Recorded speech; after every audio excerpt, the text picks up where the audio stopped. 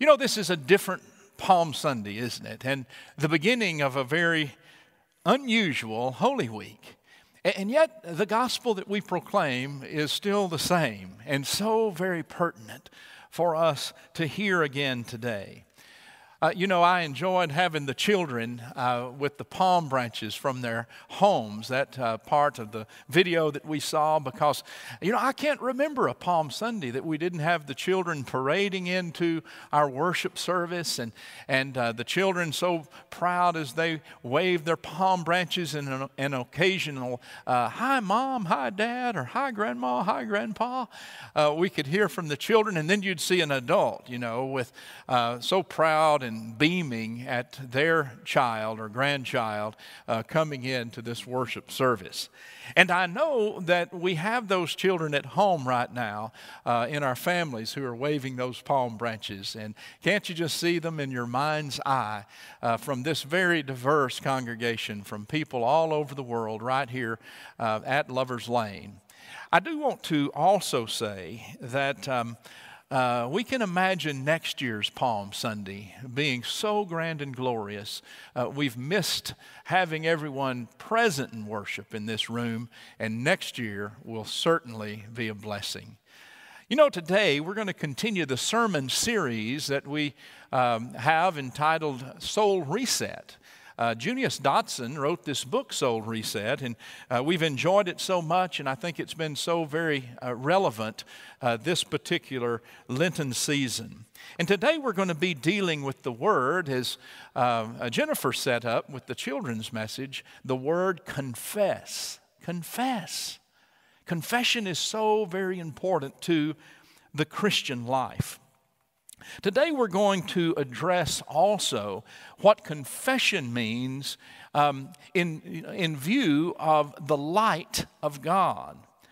And the light of God, a God who is non-condemning, gracious, forgiving, and unconditionally loving of all of us. Who would not want to live in the light of God's unconditional love? And yet we know that some people choose not to live in that light, to live apart from it, or to live disregarding the light. Why is that? Perhaps it's because they simply haven't been persuaded. They haven't heard the gospel in the way that really does touch their hearts. And so we have work to do, don't we? Or perhaps they've been convinced that their own self-sufficient approach to life is all that they need, and they're dependent only on themselves for deep-seated joy and satisfaction and fulfillment in life. Or perhaps the shame and guilt of something that happened in the past is still weighing so heavy that it can't be unloaded by themselves, and yet at the same time knowing that they need help. But where does that help come from? And the good news is that we have that message in our Bible today. We're going to be turning to John, the 3rd chapter, beginning with the 17th verse through the 21st. We know this very familiar chapter in the Bible. It's Jesus having that conversation at night with Nicodemus, the Pharisee. And we know from this comes that wonderful text as Nicodemus is inquiring about salvation. Jesus shares what we know as John 3:16. For God so loved the world that he gave his only begotten Son, that whosoever believes in him will not perish but have everlasting life. But today we're going to pick up with the 17th verse of this same chapter, and we're going to read these wonderful words, and I hope let these words sink deep within. I'm going to read this text in sections today, and I have some questions that I'd like to ask each of us as we go through this text. John 3:17. Indeed, God did not send the Son into the world to condemn the world, but in order that the world might be saved through him. Those who believe in him are not condemned, but those who do not believe are condemned already, because they have not believed in the name of the only Son of God. I want to ask us this question. If God and the Son do not condemn us, then who or what does condemn us? Do we condemn ourselves? Is it our stubbornness not to be vulnerable? Is it our unbelief or non-belief that condemns us? What is it about the non-condemning Jesus, the Lord of grace and forgiveness and unconditional love, that people don't have the ability to grasp fully or to understand or feel themselves deserving of? Could it be that our own belief in our self-sufficiency, in other words, I will fix me, I need no help, that belief is that which condemns us, that we think that we can take care of our own joy and happiness all by ourselves? Let's continue to read. And this is the judgment, that the light has come into the world, and people love darkness rather than light, because their deeds were evil. You know, if the light is God's non-condemning grace, forgiveness, and unconditional love, why would anyone choose darkness? Why would anyone choose to be away from that kind of light? What is the darkness that condemns us and causes us to do evil, causes us to choose those things that can hurt others and hurt others intentionally? Let's continue. For all who do evil hate the light and do not come to the light, so that their deeds may not be exposed. Question. Is evil and hate of the light the conscious decision not to be vulnerable, not to admit our own wrongdoings, our own straying apart from God's will and way, our shortcomings that we don't confess? Isn't it condemning to harbor our misdeeds, some of them that produce shame and guilt, and to just carry that load without any help? Is that not condemning? Hear the good news. But those who do what is true come to the light, so that it may be clearly seen that their deeds have been done in God. This is the word of God for the people of God. Thanks be to God. This God who is non-condemning, gracious, forgiving, and full of unconditional love is the God who wants to lighten our load, who wants to relieve us of all the shame and guilt that we might be harboring, who wants us to live into the abundant life that Jesus talked about in the 10th chapter of John. I've come that you may have life and have it more abundantly. Nicodemus, being a Pharisee, came to Jesus because he saw something in Jesus that he knew he didn't have. Nicodemus, who was a Pharisee, was one who kept the law, kept every dot and tittle of the law, as it said. Every aspect of the law was what Nicodemus followed. And he followed it in such a way as most Pharisees, that they kind of lorded it over others. They put themselves on a pedestal. They saw themselves as holier than thou. And yet Nicodemus knew the reality that the law only condemns us, that we find ourselves straying from the law. And no one can fully keep the law. Therefore, the law cannot save us. So Nicodemus had reached that point, and in hearing this Rabbi Jesus, and in hearing his teaching, and in observing his relationship with God, which was a personal relationship, Jesus called God the most childlike word, Abba. And Nicodemus wanted to know more about that relationship with God. It's not unlike the Apostle Paul, who also was a Pharisee. The Apostle Paul, who also upheld the law. And we know that the living Lord came to him in spirit when he was on the Damascus road, and he was converted. And in his great work in Romans, Paul can say, all, not some, all have sinned and fallen short of the glory of God. And the good news is each of us has known the reality of sin and fallen short of the glory of God. And yet all of us know that in Christ there is that unconditional love and forgiveness and grace that makes us new. Are you finding time to read lately? I'm finding more time to read.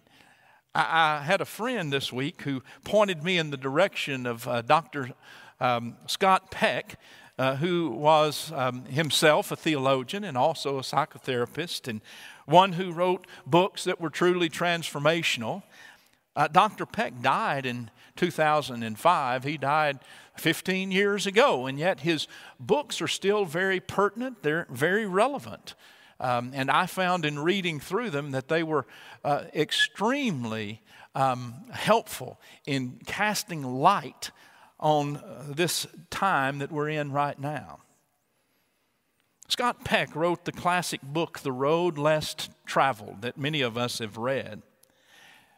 And in 1993, he wrote a book that was the compilation of some of his lectures, and that book was entitled Further Along the Road Less Traveled. And in a chapter entitled The Blaming Game, on page 38, written 27 years ago, Scott Peck wrote this statement. People who commit to the most evil in the world see no power greater than themselves. The evil are very strong-willed, they are narcissistic, self-absorbed, and their will is supreme. They are often into inappropriate and destructive blaming. People I call, Peck said, people of the lie. Lie to themselves and to others and insist on being ignorant of their own wrongdoing. Their guiding motive is to feel good about themselves at all time, at all cost, no matter what.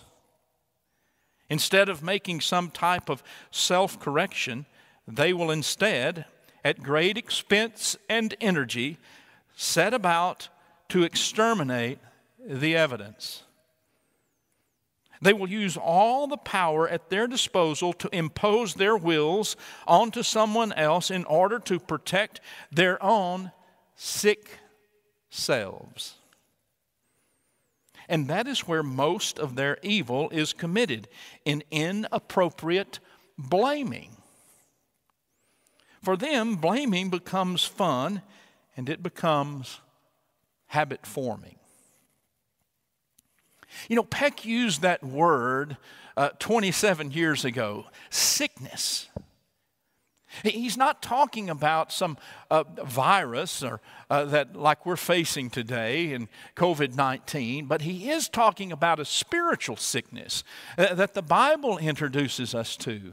And that spiritual sickness is that inability, chosen inability, not to confess our wrongdoings, not to acknowledge that we fall short of the glory of God.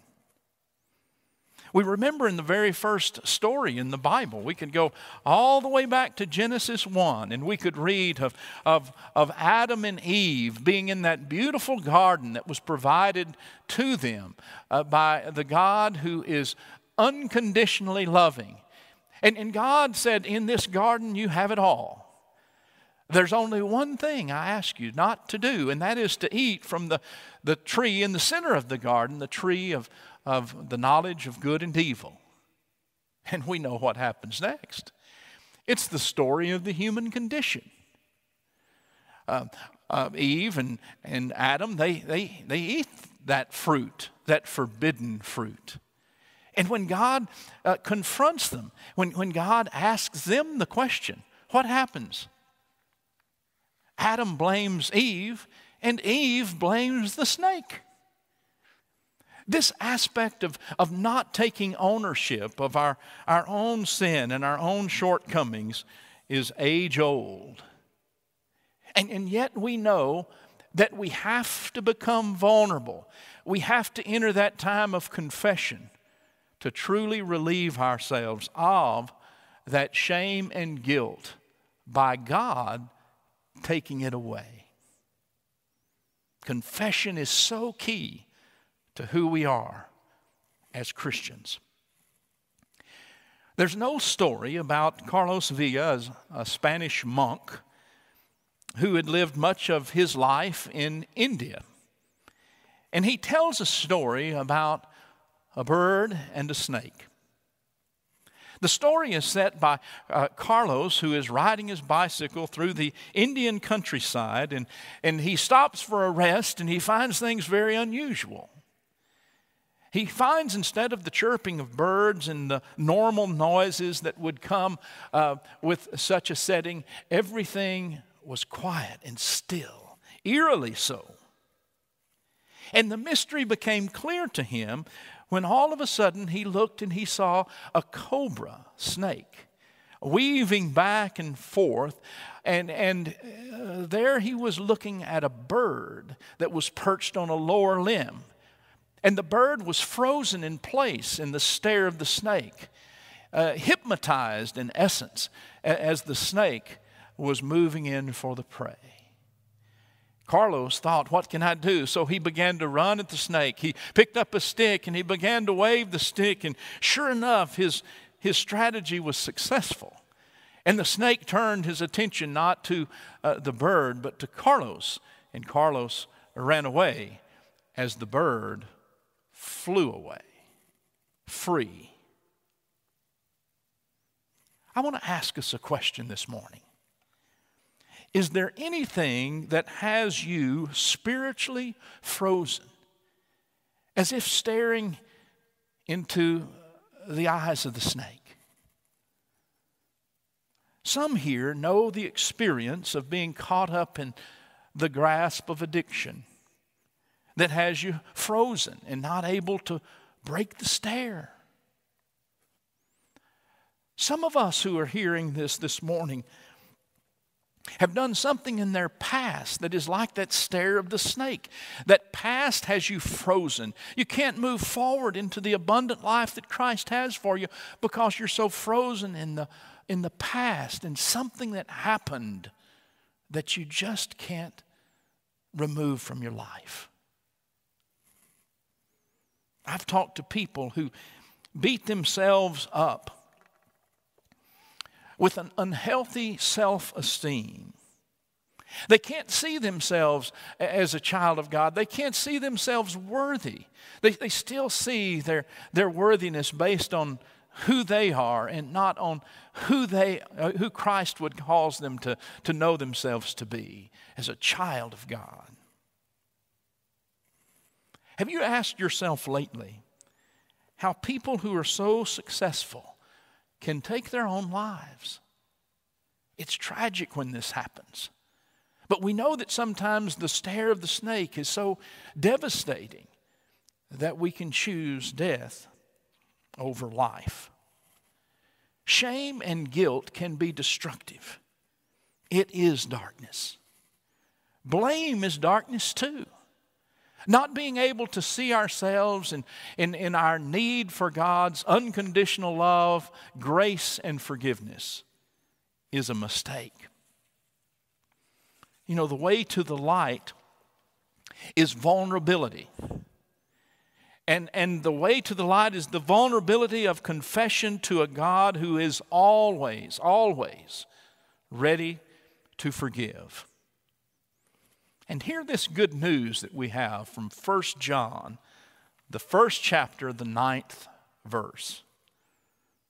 If we confess our sins, God is faithful and just to forgive our sins and to cleanse us from all unrighteousness. Wow. Did you get that? Our non-condemning God of grace and forgiveness, in God's unconditional love, is offering to cleanse us from all unrighteousness. Get this. God is willing to cleanse us from all unrighteousness over and over and over and over and over again. Wow.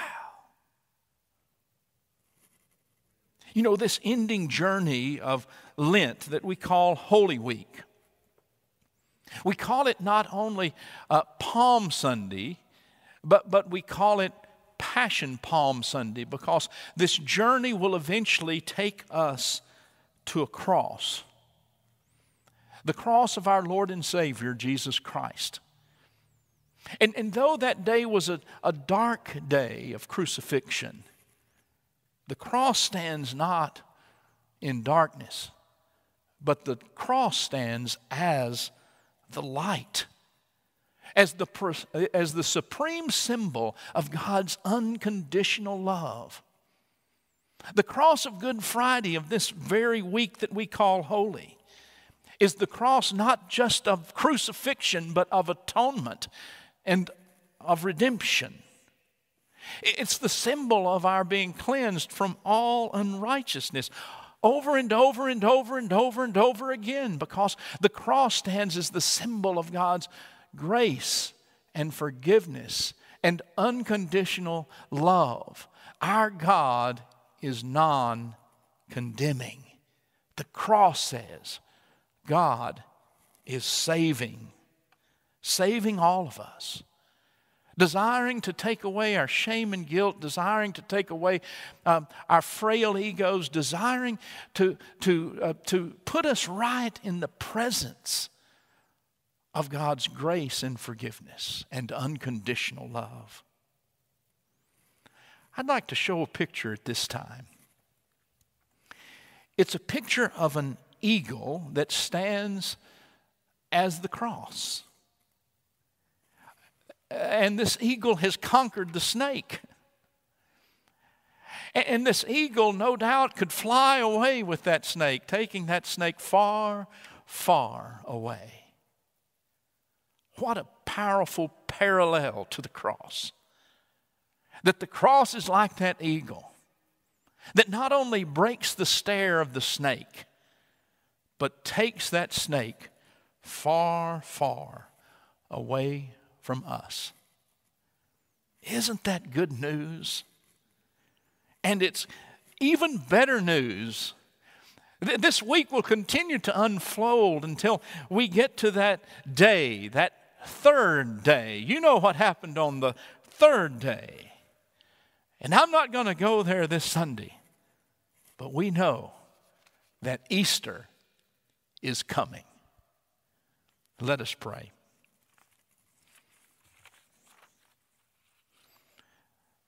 Merciful God, we confess that we have not loved you with our whole heart. We have failed to be an obedient church.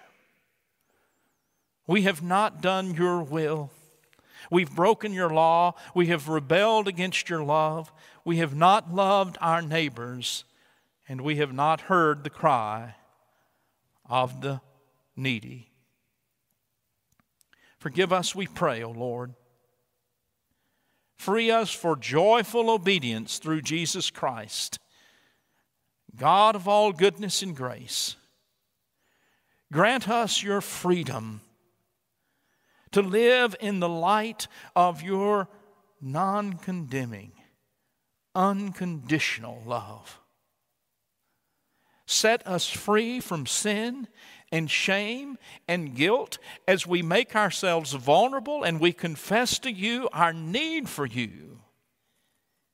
And Lord, help us walk in the light of Jesus, who shows us how to live abundantly. Reset our souls, O Lord.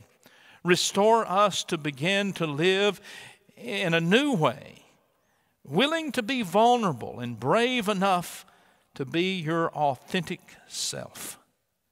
In the name of the Father and of the Son and of the Holy Spirit, we pray the way Jesus taught us. Our Father who art in heaven, hallowed be thy name. Thy kingdom come, thy will be done on earth as it is in heaven.